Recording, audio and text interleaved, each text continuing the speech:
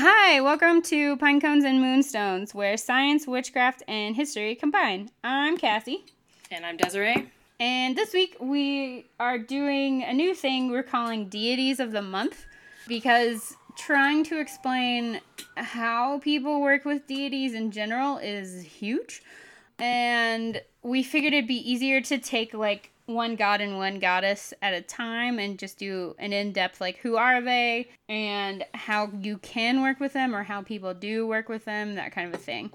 So we have a couple of updates first. We got some feedback that we are like lumping all of the Wicca paths together, or that we don't talk about them enough. And so we kind of wanted to address that because with the first episode, we tried to make it really clear that like neither of us does Wicca, and there's so many resources for that we don't really intend to talk much about it. Trying to be more accessible and practical about things and more like low magic instead of high magic, I think is the right term. But we are sorry if it made it seem like we were lumping everyone together. It's more like any path of Wicca is not something that either of us practices. Right. So, yeah. I would also say that we are trying to avoid the sort of strict high ritual magic in religions where they create a sort of hierarchy or you have to be initiated to gain any sort of knowledge, because most of those groups and areas seem to set themselves up for predatory behavior, which if you've listened to earlier episodes, we're not all about that. So unless it's a big request, I don't really foresee us doing too much that lines up with Wicca.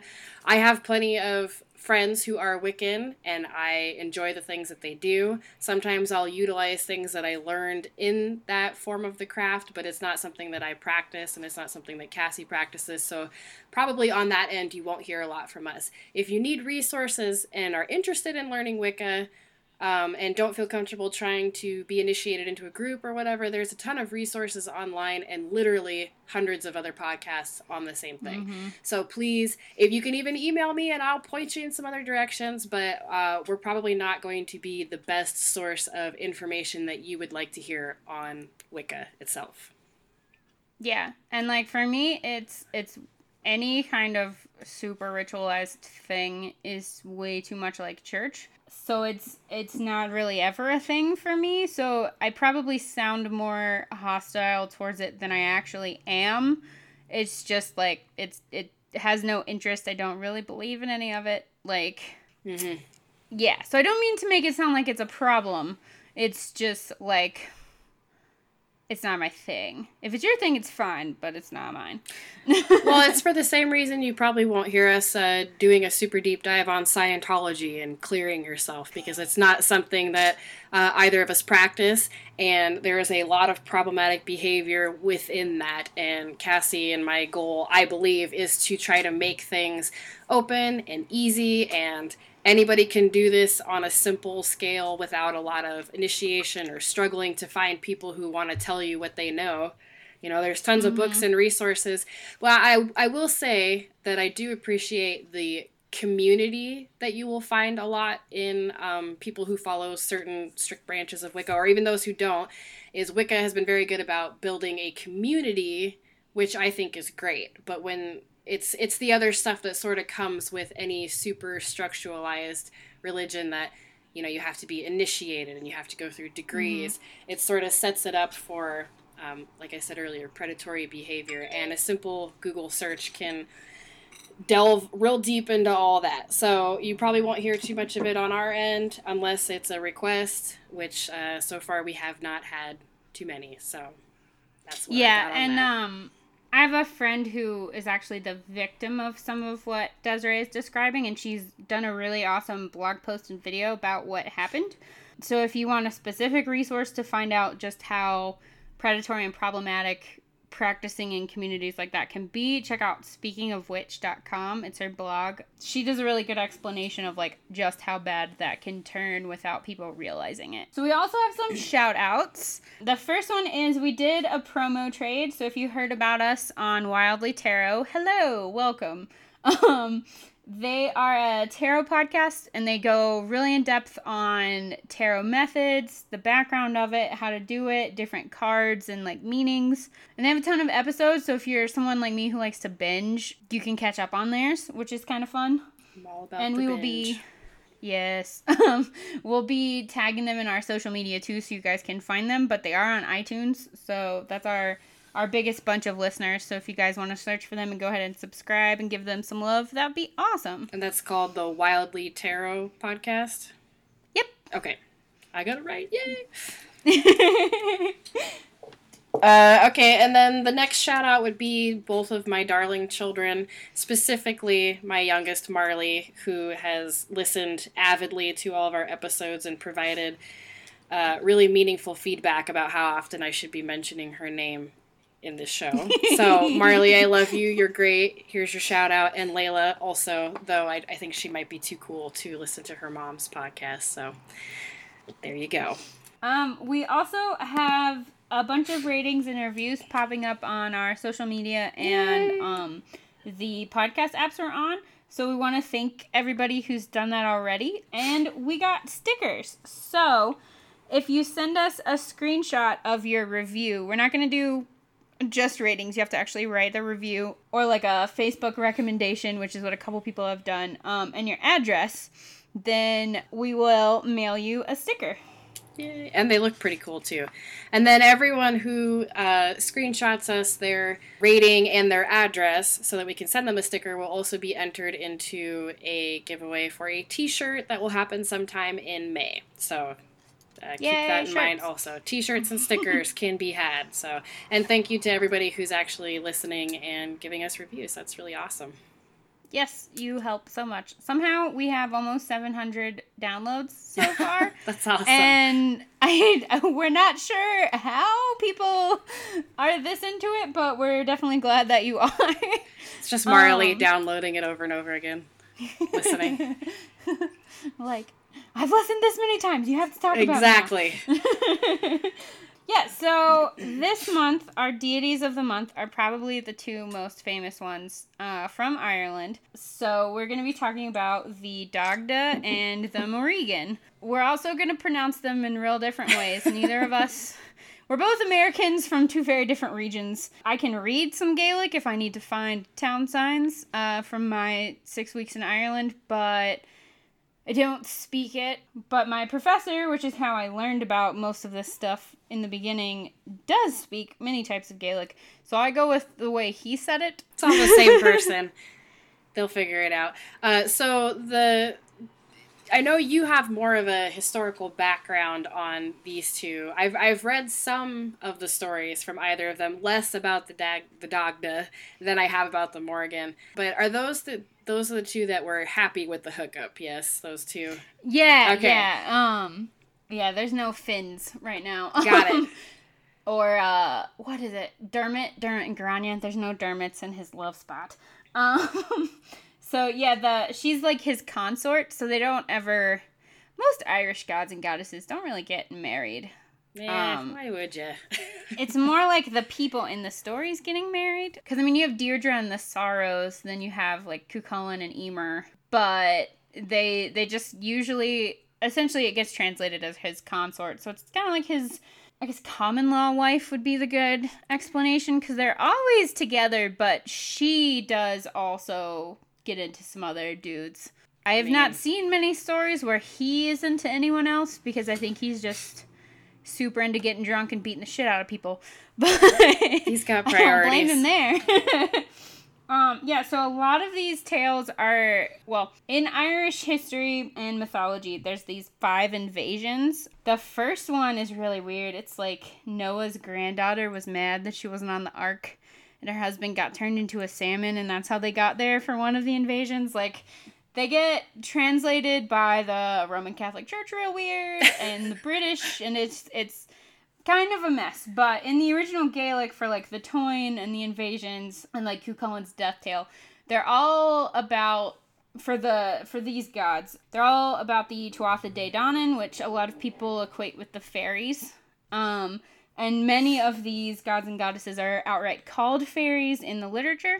And then they're fighting the Furbolgs and the Fomorians and trying to kind of take over. If you have heard the word Fomorian before and you're not sure where, if you're one of my wrestling podcast listeners who is being nice and supporting us over here, Finn Balor is a Fomorian. For those of you who have no idea what the fuck I'm talking about, there's a wrestler from Ireland named Finn Balor, and he dresses up like a demon. Finn is the man, Balor is the demon, and he's a Fomorian demon, and his body paint is amazing. He did look pretty cool. Yeah, he does different ones. So, like, when they did NXT TakeOver London, he dressed up as Jack the Ripper with the body paint underneath. Like, so he had the coat and the big hat and the Victorian dress. He's done Venom and a bunch of other comic book characters. My favorite is the one from SummerSlam last year where it just looks like he has a giant mouth ripping his body apart and the tongue wraps all the way around and then it's like his face is all painted. That sounds pretty cool. Yeah, Balor is a Fomorian.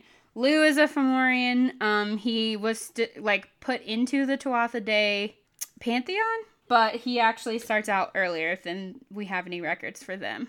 Yeah, and they're also the stereotypical idea of what an Irish person looks like.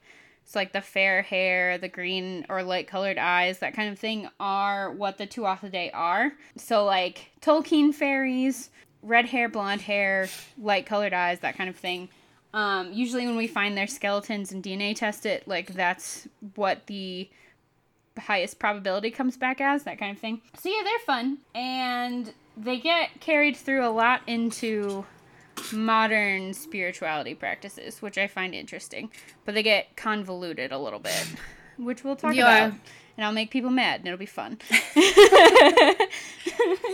I'm not sure how fun that is anymore. One of the things we also wanted to do a heads up about before we get super in depth about their background is if we've ever worked with either of them. And I think the answer is the same for both of us, which would be the Morrigan, but not the... I haven't tried to do anything with the Dagda. I just think he's cool. Mm-hmm.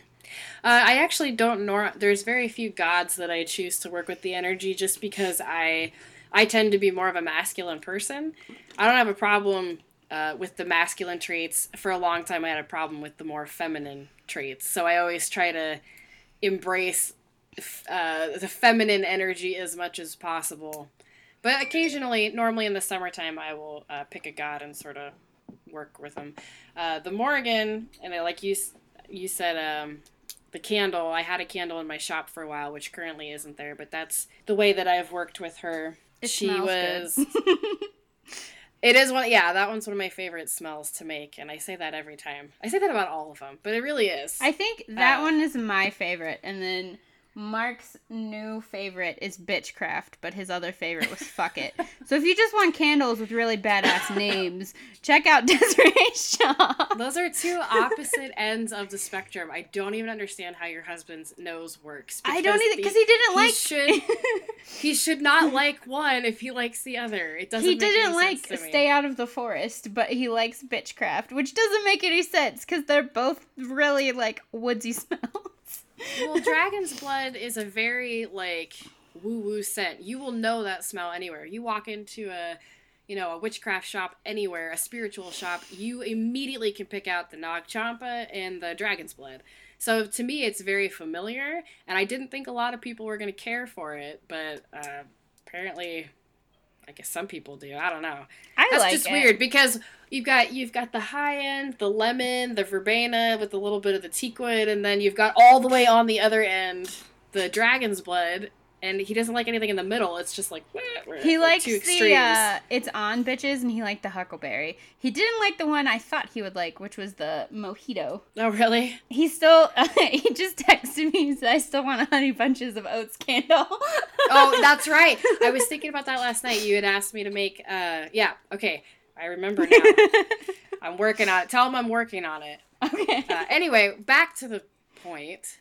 So yes, I have a candle for working with the Morrigan, and I primarily, after some meditations and having to work with her myself, sort of picked the words that I think fit her the best, which would be any sort of work with boundaries, victory, where you really need not just like a succeeding in your goal, but like a blow 'em away victory because she's not subtle. And then one thing I'm not sure I've mentioned before would be breaking ties or cord cutting, sort of breaking yourself from a negative person or situation. That's what I used it for, and it worked well. Yeah. There's no, I find with her kind of energy, there's no in between. There's no waffling. It's either a very solid yes or no. Very clear-cut boundary work that comes with her. So I enjoy, if you really need a kick in the pants, that's kind of what her energy is, in my opinion. Yeah, for me, it's also, I feel like she's very supportive in a way that people, I think, don't necessarily associate battle goddesses with. But it's very much I think like, supportive may not be the right word, because she's not like, oh, it's gonna be no, okay. It's more like if she's you like, need get backup, off your ass and let's do this. Yeah, it's more like if you need somebody in your corner who's gonna fuck some shit up, she's got you. She's like the Dominic Toretto of the Irish Gods from Fast and Furious. Vin Diesel's character in Fast and Furious, where he I was gonna say, I haven't seen those. No! Okay. They're so bad, I can't do it. I can't do it. I love Vin Diesel, but I can't do it. Well, it's basically his terrible character is like, if you fuck with his family, he will, you're dead. Right, I can get behind that. Yeah, so she's kind of like that, like, you don't want to ask her to be in your corner unless you really need it. Kind of like the cord cutting. It's like, it needs to be someone you're never gonna talk to again. Right. It's pretty dramatic. I would say it's a very dramatic energy to work with. Yeah. And she's also pretty good for justice kind of things too, which is a boundary thing, but it's also kind of a support. Like, you have some big dick energy in your corner. That's good. I'm gonna add that word on there. Big dick energy. Yeah, I like that. She's just, like, if I think of her, I think of Boudica as the synonym for British, like, history. Like, badass woman who is not taking your shit. Yeah. And will also cut your head off if you backsass. A little crazy. Yeah, so she's awesome. And then the Dagda is, like, everybody's dad, essentially. He's the father figure for Celtic pantheon stuff. He also has a magic cauldron, kind of like Caradwyn's cauldron. It just fills up with beer. He steals it from a giant. That's a really fun story if you hadn't heard that one. I bet he had a great mustache. Yeah, he's depicted as like a giant. Like he's basically Hagrid sized, while everyone else is like people sized. Oh, awesome. Like, all the other gods are like people sized, and the Dagda's like huge. And he just, like, one of the stories about him is he got mad at somebody talking to him, and he just set his fist down and they got squished.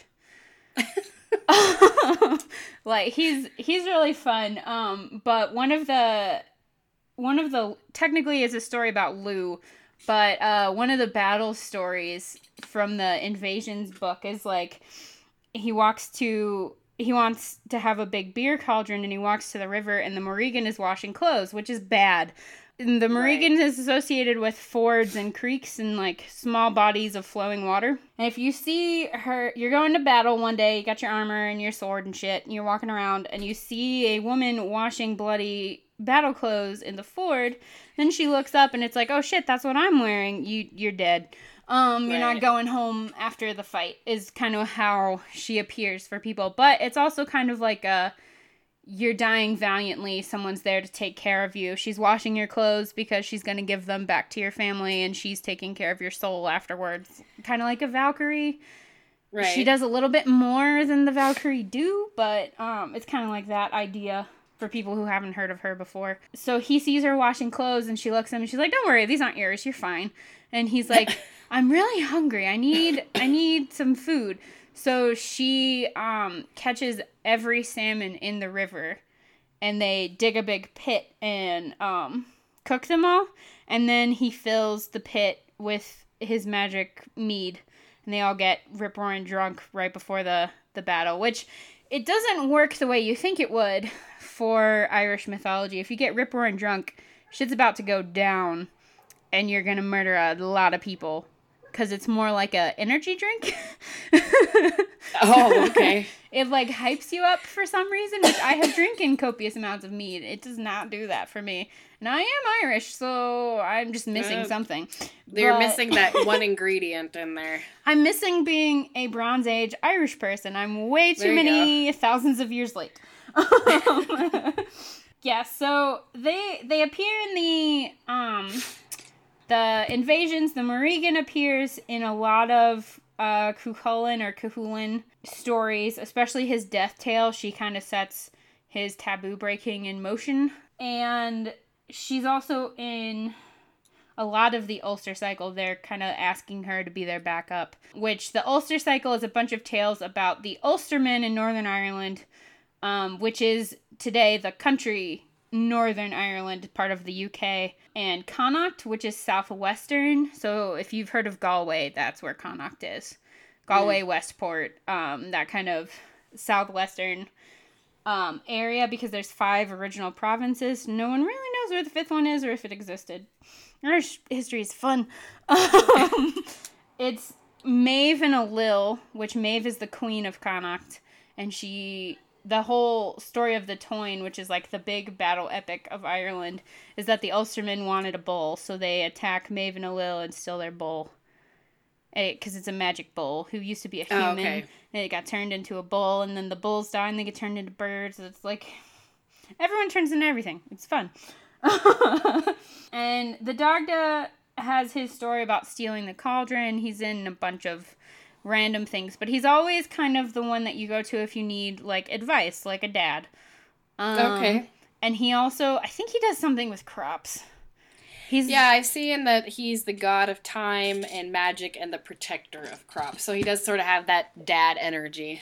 Yeah, he's like, he's also supposed to be the first druid because he has his magic cauldron. Mm-hmm. So he's also fertility, which is why the Dagda and the Morrigan get together. Yes. Because it's like... That's the only part of the story I remember, is that she was supposedly so pleased with the results of their little situation that she just kept coming back. So. Yeah, essentially. And it's also that, like, the Morrigan is one of the few women in mythology who get to decide their own kind of thing and no one tries to fuck with them. I know a lot of people might be screaming Diana at me, but you should read some Ovid, because people try to fuck with her a lot. That's why she kills them. Yeah, exactly. But the Morrigan is so terrifying that no one even tries.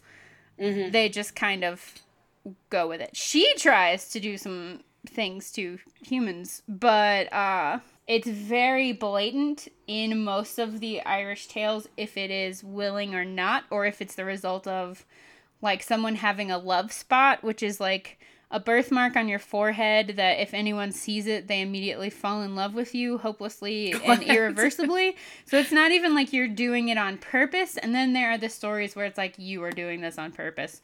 It usually happens with the love sickness and the fairies coming to try and steal you away, whether you're a man or a woman. Then the human gets sick, and there's the whole bunch of Cuchulainn stories about that one. But he's supposed to be a giant, large, bearded man who wears a hood. He has, they call it a magic staff a lot of times, but the traditional depictions, and the descriptions in the invasions are, it's like a giant club like the troll has in Harry Potter. Like, it's a magic club, but also he beats people over the head with it. And he has it's magic... practical as well. Yeah, his magic cauldron that's never empty. He has a magic harp that controls men's emotions and changes the seasons. He lives in Brunaboyne, which is thought to be Newgrange, which is like it's actually an archaeological site that you can visit in Ireland, which is really fucking cool.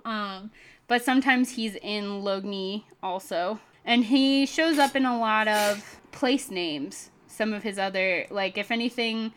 has a Durg in the name, it's usually because it's named after him. Oh. Mm-hmm. That's cool. He has 2 brothers also, which we may end up talking about later, which are Nuada and Agma, and a lot of modern paganism lumps them together as a triple god kind of thing. I don't know why that keeps happening to everyone, because they're very separate dudes who do very separate things and have their own tales and stuff, but people, I think my best explanation for it as an anthropologist is that the reason we have these stories written down is because a medieval monk wrote them down. And they're all about that Trinity. Well, yeah, because they're all oral traditions. And also, the monks didn't speak Gaelic. So you're translating the Gaelic into probably English and then into Latin. So there's a lot lost in understanding and also trying to be like, I'm a monk, I cannot write down this pagan story like this. I had to change it to make it at least morally acceptable. Well, yeah, because they could get in serious amounts of trouble with the Pope, and if anyone learned anything from the Inquisition, you don't want to get in serious amounts of trouble with the Pope. I don't. Some people think that it's a Proto-Celtic word because there are gods in, like, Welsh mythology and Pictish mythology and in early British Celt that also have similar letters. Because obviously Dagda is in English Latin letters, not in Celtic runes or Ogham or anything like that. So it's not super clear, but usually the Dagda in this form is attributed to Ireland. And there's a couple other similar guys that show up in the Mabinogian pantheon and some stuff like that. He might be the giant from Kolic and Olwen in the Mabinogian is a idea. Which is not great, because that means they cut his throat with a razor. If you've not read Kolic and Olwen, and you decide to Google this because I'm talking about it, there's a sentence that you're going to hate me for. Because the way this book works is Arthur's cousin Kolic, who's a Welsh cousin of King Arthur, wants to marry the giant's most beautiful daughter in the world, and her name is Olwen. And I cannot pronounce the giant's name, and I'm not going to attempt to butcher it, because but it's essentially, he gives him 33 impossible tasks, and he describes each task in detail, and 33 times Kolic goes, it will be easy for me to compass this, though you may think it not be. So you're going to have to read that 33 times. So just, look up a summary. Unless you really want to... Cliff Notes version. Yeah, unless you really want to hoof it through the Mabinogian, which is worth it, but, if I hadn't read that story for a class, I would have given up. Yeah, so they appear in the Ulster cycle, the Tuatha De Danann stories. The Dagda is also a figure that they petition, kind of, in Deirdre and the Sorrows, and they get referenced later in other, like the Finn cycle, which is Finn Bakul, and because they go to the fairy realm a lot, and so the fairies are still worshipping the Tuatha De gods, because essentially they turn into the fairies. Also, fairy forts are ring forts, and it's because during the Bronze Age everyone was fighting everyone. And you could hide under the hill, and then if somebody walked up your wall, you shove a spear up them. Yeah. Ow. Yeah, they have some bog bodies with the spears in them. Yeah, in the peat bogs, they used to sacrifice people, and it could also be like a severe crime punishment, like if you murder someone, they might throw you in a bog alive. And they have one of the bodies on display in Dublin, but they didn't have the preservation technology to save him, so his body is not there anymore, but his head is still there. He still has hair, and he still has red hair, and he still had his necklaces and stuff on. It's really cool. A lot of them still have hair, so if you're not skeeved out by dead bodies, they have pictures of them online. It's really cool. I'm gonna have to check that out. I fell in a bog during field school. It's not fun. You didn't die. That's good. No, I only fell in up to my thighs, but one of the girls was shorter than me, and she was in up to her chin, and we had to pull her out. Oh. Because we had to walk across one to get back to the beach. And we were not close enough to the edge for it to not be as muddy. And you just slip in. There's no... It's like Indiana Jones in quicksand. It's like you take a step, and all of a sudden you're in the ground. You should do a reenactment of Indiana Jones. I think that'd be a fun movie. It wouldn't last half as long because I can shoot and aim. That's what I tell all Mark's coworkers whenever he tells them I'm an archaeologist. They're like, oh, like Indiana Jones? And my response is, no, I have better aim. Probably not scared of snakes. No, I'm terrified of snakes. I fucking hate them. Oh man, come on. No, I hate snakes. If a snake appears in the field because I am in their house, if it's not poisonous, it gets passed. If it's poisonous, it meets my shovel. Because I'm not gonna get bit. I'm standing there digging a hole, like... He just wants to see what you're doing. No, one person found an entire nest of water moccasins one time. Oh, no. And, that sounds scary. Like, where we were, we did not have enough time to get them out if they had gotten bit. So they just chopped them all up. You guys are brutal. It's them or me. No, I mean, with reason. You have, 15 minutes. And we didn't know that they were going to be out yet because they shouldn't have been. It was like 3 months too early. But global warming is a thing, so...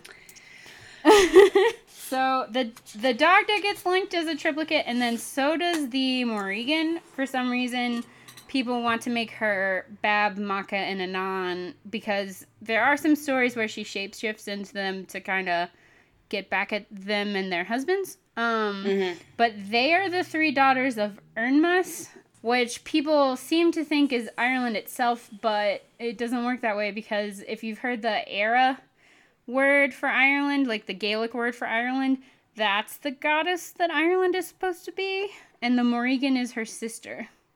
Maybe that's why they lump them together, because they're sisters, right? Yeah, well, because Ernmas is a dude. At least the way I learned it. I mean, if people think that it's a she...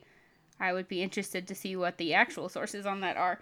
But essentially, like, it's because Bab is the crow, and then Maka is the war goddess, and Anan is, like, the fertility, cattle, and war option. But they all 3 have shown up with the Morrigan in the giant battle where Lugh gets a silver hand. So I have problems with that, and most academic sources have problems with that. And it's, again, chalked up to, like, the missing translation link there, where if you're a monk who's trying to write something down, everything needs to be a trinity. Because it also happens in other pantheons where Catholicism takes over. The Hecate is the one that comes to mind first, but I think that there are some aspects of her actually being triple, so it's hard to... It depends on which stories you read. Yeah, exactly. And it also depends on what translation they're using, because a lot of the books are based on translations of the Gaelic. So it's like if you pick up a translation where someone fucked up, you're gonna fuck up.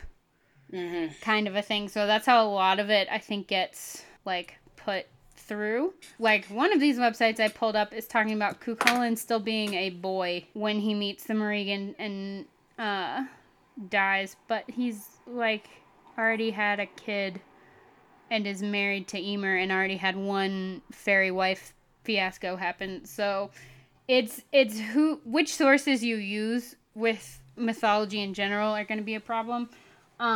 Especially like when people want to do Roman myths and then they only want to use Ovid, who is doing something very purposeful with his, and it's not always accurate because it's poetry, like it's someone trying to do something much later than when these originated. And there's not ever really, even if we have their oral traditions written by somebody else, like, unless you're magically a Bronze Age person who is still here, like, we're never gonna know for sure how it was intended. Which I think is something important to point out about all deities, especially if it's an actual ancient pantheon like Greece or Sumeria or any of them. Like, we've got some good archaeological data to back certain things up, and we have the oral traditions, but, like, you're never going to know what an entire group of people thought unless you're one of them. You know, and that's also, like, assuming that all Irish people worshipped the same way. It's yeah. The other thing I wanted to see is, like, have their associations changed at all? And essentially, even when she gets translated as a triple goddess, or the Dagda does, they're still kind of credited with being in charge of the same things. Yeah. So. Well, specifically with her, I have noticed the little research I did do before this, because I suck. I will say that the people who dedicate themselves to working with the Morrigan, like, only, it's very in depth, all of the things that they associate with her. it's not as simplified as like how it is with the sort of spell work that I do, or like my candles. I mean, I have a book somewhere that's just someone's like ode to working with the Morrigan, and it was according to her, dictated to her from the Morrigan as like her offering to her, was this book that was published, like a small one, and I bought it and read it, and it was nice, it was neat. I don't really know what it was. I mean, like, I read it and I understand the words, but it was pretty personal. You know what I mean? Mm-hmm. So it seems like all of the work that you see coming with the Morrigan specifically is very in-depth and very personal to people. And I haven't found, that's a weird spider, I haven't found anything that's sort of like broad, sort of where if you want to work with Hecate, you're going to find her referenced in many, many different books. Yeah. Different ways to work with her real easy and just, invoking her for whatever you're doing right then. Whereas with the Morrigan, I'm not finding that as often. I think a lot of that, from what I know, like, I have never talked to another person who even works with her that ever does it the same as anyone else. Mm-hmm. And even like the people... because, like, I have another resource that says she's the Morrigan, Bab, and Nemain, and that Maka is a different goddess. So, like, not everyone even agrees which three the triple goddess is supposed to be, or if three separate goddesses are going to be one Morrigan. So I feel like a lot of that may also be because Ireland and their records have been through a lot. And a lot of it... Even if you try and find it outside of academia, like, you're not going to find a lot. You're going to find other people being devotees and doing, like, super personal things. So I think that might be why, because also the Irish pantheon, like, I know tons of people work with the Morrigan because she's cool, but, like, the Irish pantheon is not really a big thing. Most people, like, you're going to know, especially with Thor now, you're going to know Thor, Loki, and Odin. And Neil Gaiman wrote Norse mythology, so you might know all of those. You definitely know the Greeks and the Egyptians, because, I mean, we all learned them in elementary school. Sometimes you learn the Romans, but even in, like, high school or middle school, you learn the Romans as, like, copies of the Greeks. Mm-hmm. Which isn't sometimes true. Fair and sometimes not.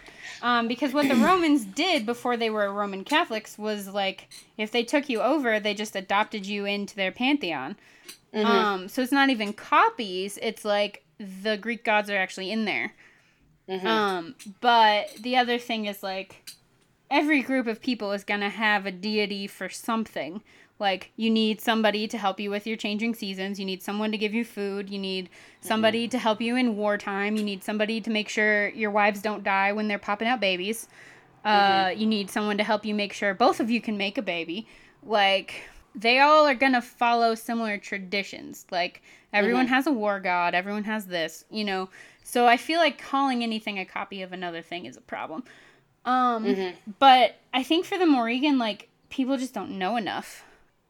Especially with all of the Celtic ones. Because even in history, English, and anthropology, like, we don't know enough. Mm-hmm. So I think that might be what happens. Because, like, with the Greeks, we have all their texts. We had the Rosetta Stone, so we could translate all their texts. So, like, we know what Greek people wrote down about Greek gods, which is super nice. And we have the same thing for the Egyptians, and a little bit for the Sumerians, and a little bit for the, like, Phoenicians and the Chinese and the Aztecs, like, any group that had writing. But all of these stories are oral traditions, so it depends on which tradition that person had been taught. You don't know how it changed. Based on what situations those people had to deal with. Like, I've noticed that with the Irish pantheon, it's I have not found anything that is like to make an offering to this person. This is what we did. Yeah. Whereas, like, with Greek or some of the other ones, it's easier if someone actually wrote down as an offering to, say, Zeus or whatever, we offered this many goats and this, and you know what I mean? Yeah, like, you even have the, like, Homer did invocations at the beginning of all of his poems to different muses. Socrates did that. Aristotle did that. Like, they all wrote things down. There's a little more information. Yeah, and I mean, you have the Ogham rune stones and stuff like that, but until the Anglo-Saxons came around, nothing was written down. Yeah. So really, I mean, if you're going to try to work with any of this if any of these characters now, you kind of just have to read the mythology and take what you can from that. Yeah. And then the rest of it's kind of guesswork, honestly. Um, People have definitely written books, but I have not found anything that is close to historical, further Yeah, than like and the I last mean- 50 years. all we have are like the closest thing to getting it written down in that time is when the Romans did make it over to Britain, and you have like Boudica fighting them and stuff. You have what the Romans thought they were saying written down, Right. but that's in the guise of like a Roman military expedition, and it's someone who's not a in-group person like writing it down. So you don't even like the accuracy is highly questionable. Especially if you're trying to make these people seem like stupid because you conquered them, woo, I do have to say, I have never come across. I don't know what that was. I've never come across anybody who works with the Dagda. I have come across people who work with the Morrigan. I've heard of people. I've never met them in person, but I've heard of people like making like carvings on stones and burying them like a cornerstone when they build a house in Ireland to thank the Dagda. But that's still like modern pagan practice. I don't know if it's got a history of it at all, because I mean, when we find old houses like that, it's lucky if we have any foundations left, because usually if someone abandons a stone structure, somebody else is going to take those stones away and reuse them, because why would you not? So archaeologically, we don't get a lot of that. The other thing might be that like what people are leaving for an offering is not going to show up in the record, because I mean, It's a lot of times it's food. It could be food, it could be water, it could be that they have some really awesome bowls that they're putting stuff in, but if those bowls aren't made out of metal and then they're lost in a peat bog, like, it's just going to become peat. So I think that really there's not going to be a wrong way to try to work with these deities. Yeah. I would say that if, we've gone over the Morrigan being good for boundaries and victory and justice and sort of cord cutting, breaking ties, removing yourself from a negative situation, banishing. The Dagda seems like more of an affable energy. I feel like he's a hipster dad. Like, he was the dad before it was cool to be a dad, Like, he's got his dad bod. He's got a big stick. Mustache. He's always got homebrew. Like, he's a hipster dad. So I would say if you had to pick some kind of words to associate with him, I think obviously since he's kind of associated with protecting your crops, protection for your home would be. Yeah, I think that's what people mostly do now. That and fertility for men.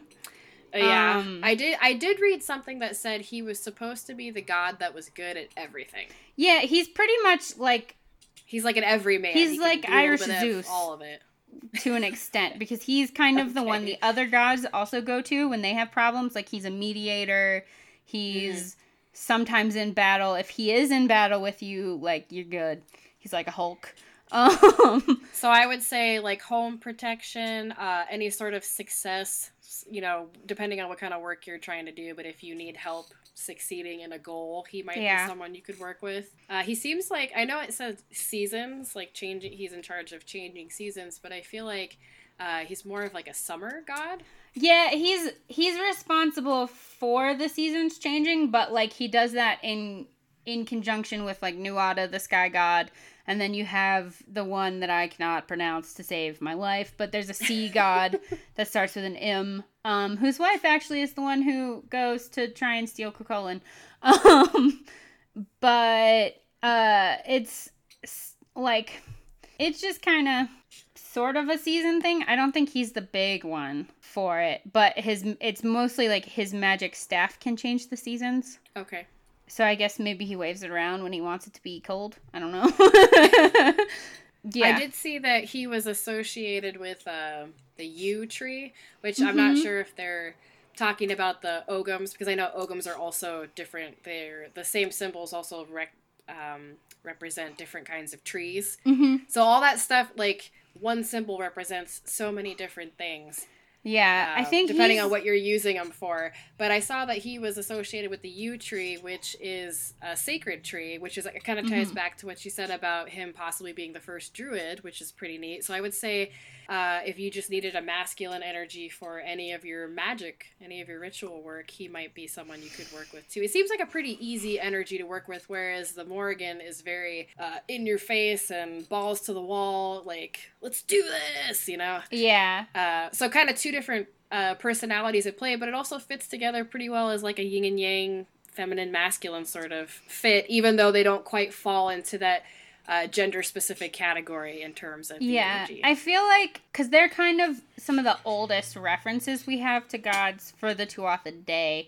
The Fomorians and the Furbolgs have their own, but he's kind of like happy, good, positive energy. Like he has this cauldron that's never empty. He's got fruit trees that are never like not producing fruit, and then he's got these two pigs, and one is always being roasted, and the other one's always alive. That sucks. No, because when people visit him, he's a very hospitality kind of god. No, I mean it sucks for the pig. Oh, what about the one that's got to be roasted all the time? Yeah. He doesn't have any fun. But he uses his club can also like bring you back to life. Like he can kill you with it or bring you back. And then he has the harp that plays itself. And the harp is what summons the seasons, not the club, for some of these sources. But he's like the positive side, and then the Morrigan is kind of dark. And I feel like they're kind of supposed to go together. Like, because you have aspects of both. Mannanan, that's how you say it. Mannanan is the ocean god. I knew it was going to come to me. It's spelled really weird most of the time. That's why I can't ever pronounce it. Yeah, so I feel like he's definitely protection, probably prosperity. Like he's just like every sort of, he can kind of be used in everything. He's like a white spell candle. You can just sort of use it in place of everything. Yeah. All representative. Pretty much. And I mean, he's very good for, like, if you're looking for guidance in anything, I would say you could probably petition him.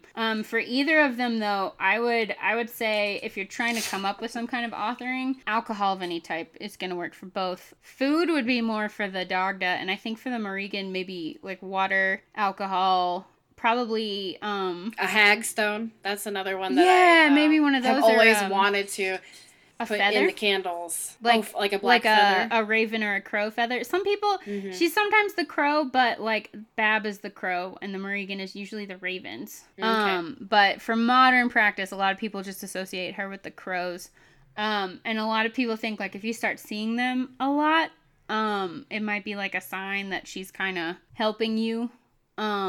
So that could be... As long as you don't see a crow washing your clothes in the river, I guess you're okay. Usually that's a woman. It's like the washerwoman at the ford. Right. And then I'm trying to think if there's really anything else that she gets associated with black and red a lot. I guess probably because the bloody clothes for the red. Yeah, I mean, I haven't ever found anything of like, this is definitively how you do it.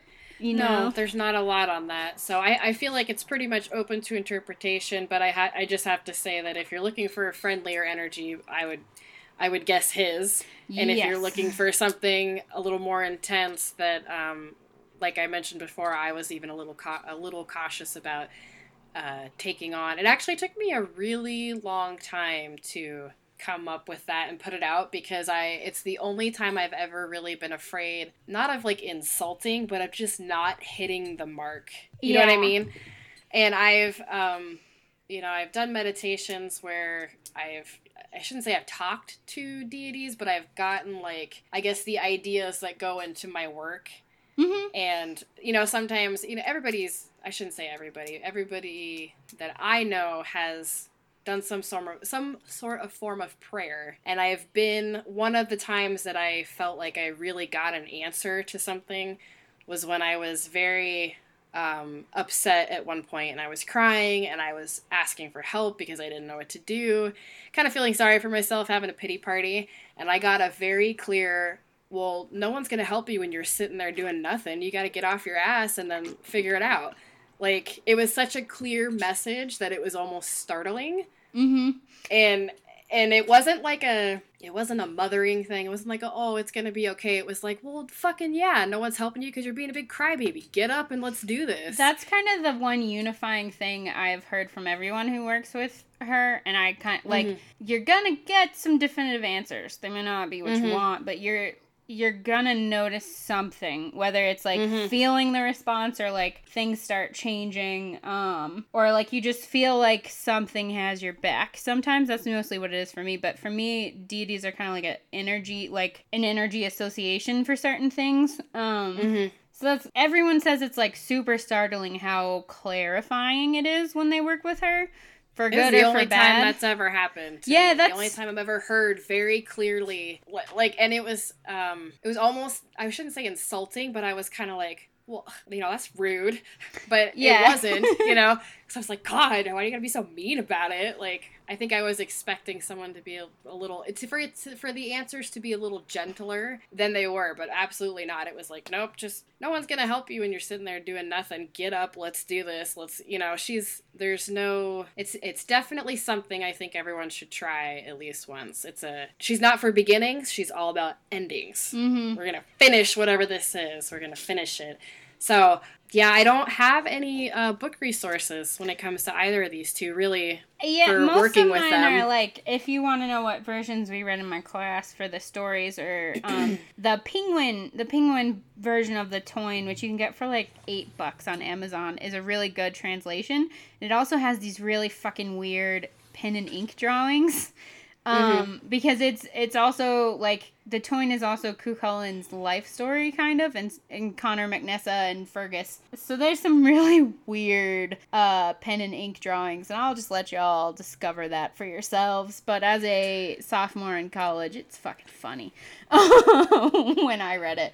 There's also like 2 pages are just pen and inks of like dead battlefield people and people on horses fighting. And so my professor would always be like, find Fergus in here, because it's just black figures, The other thing about the Dagda, though, is in one of the battle stories from the invasions, he says his actual name is the Horned Man, kind of like like Cernunnos, but not.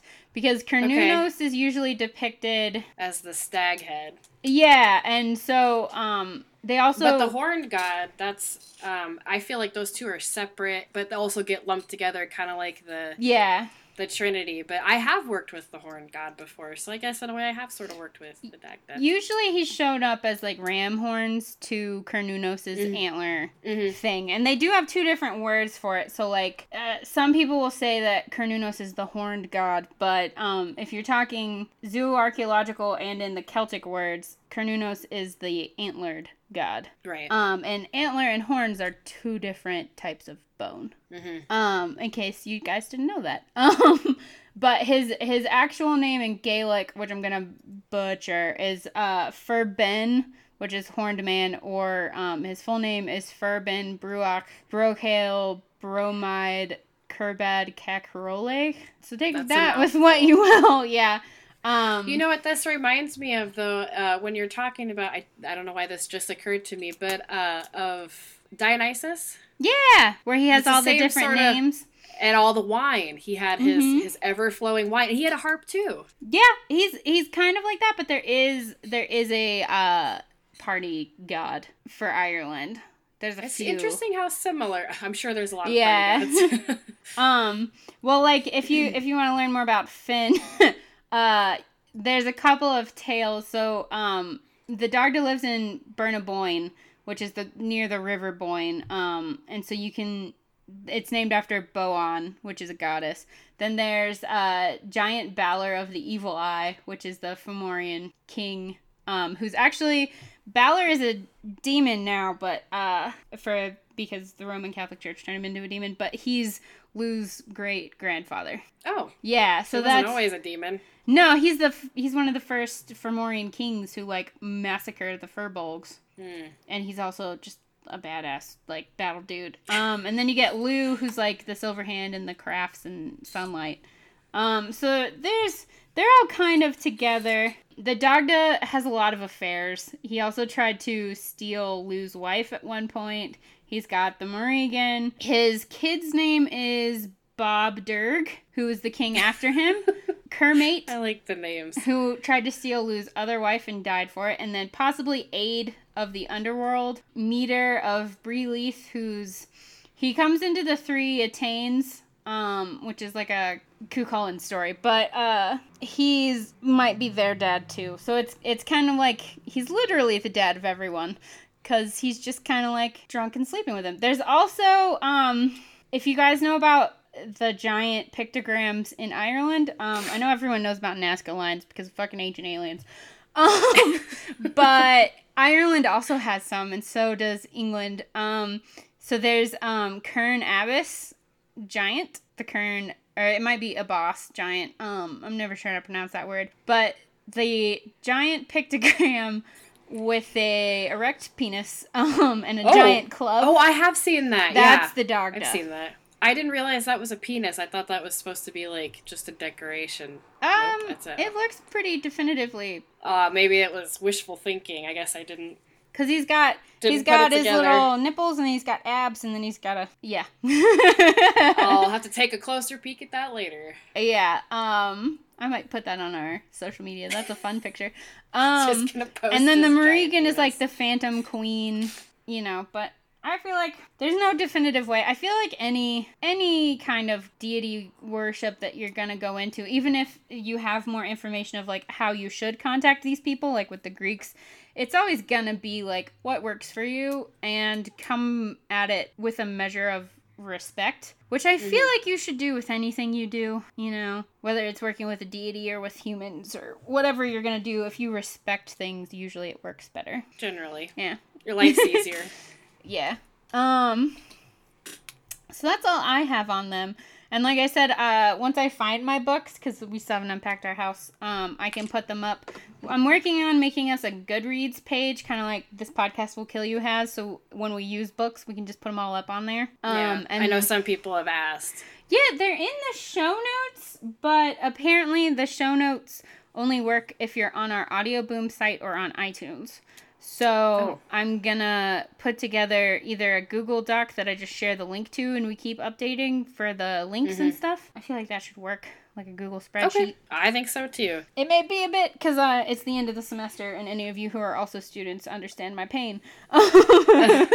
But it will be coming. Yeah. And then I think it would be neat if any of our listeners have actually worked with either of these two, would like to tell us about it. I'd be happy to share it on there. Or if they don't want it shared, I'd just be interested to hear your results working with them. Or if you know of a group of people that are sort of dedicated to working with those pantheons, that would be interesting too. Because I have not come across any, but I also...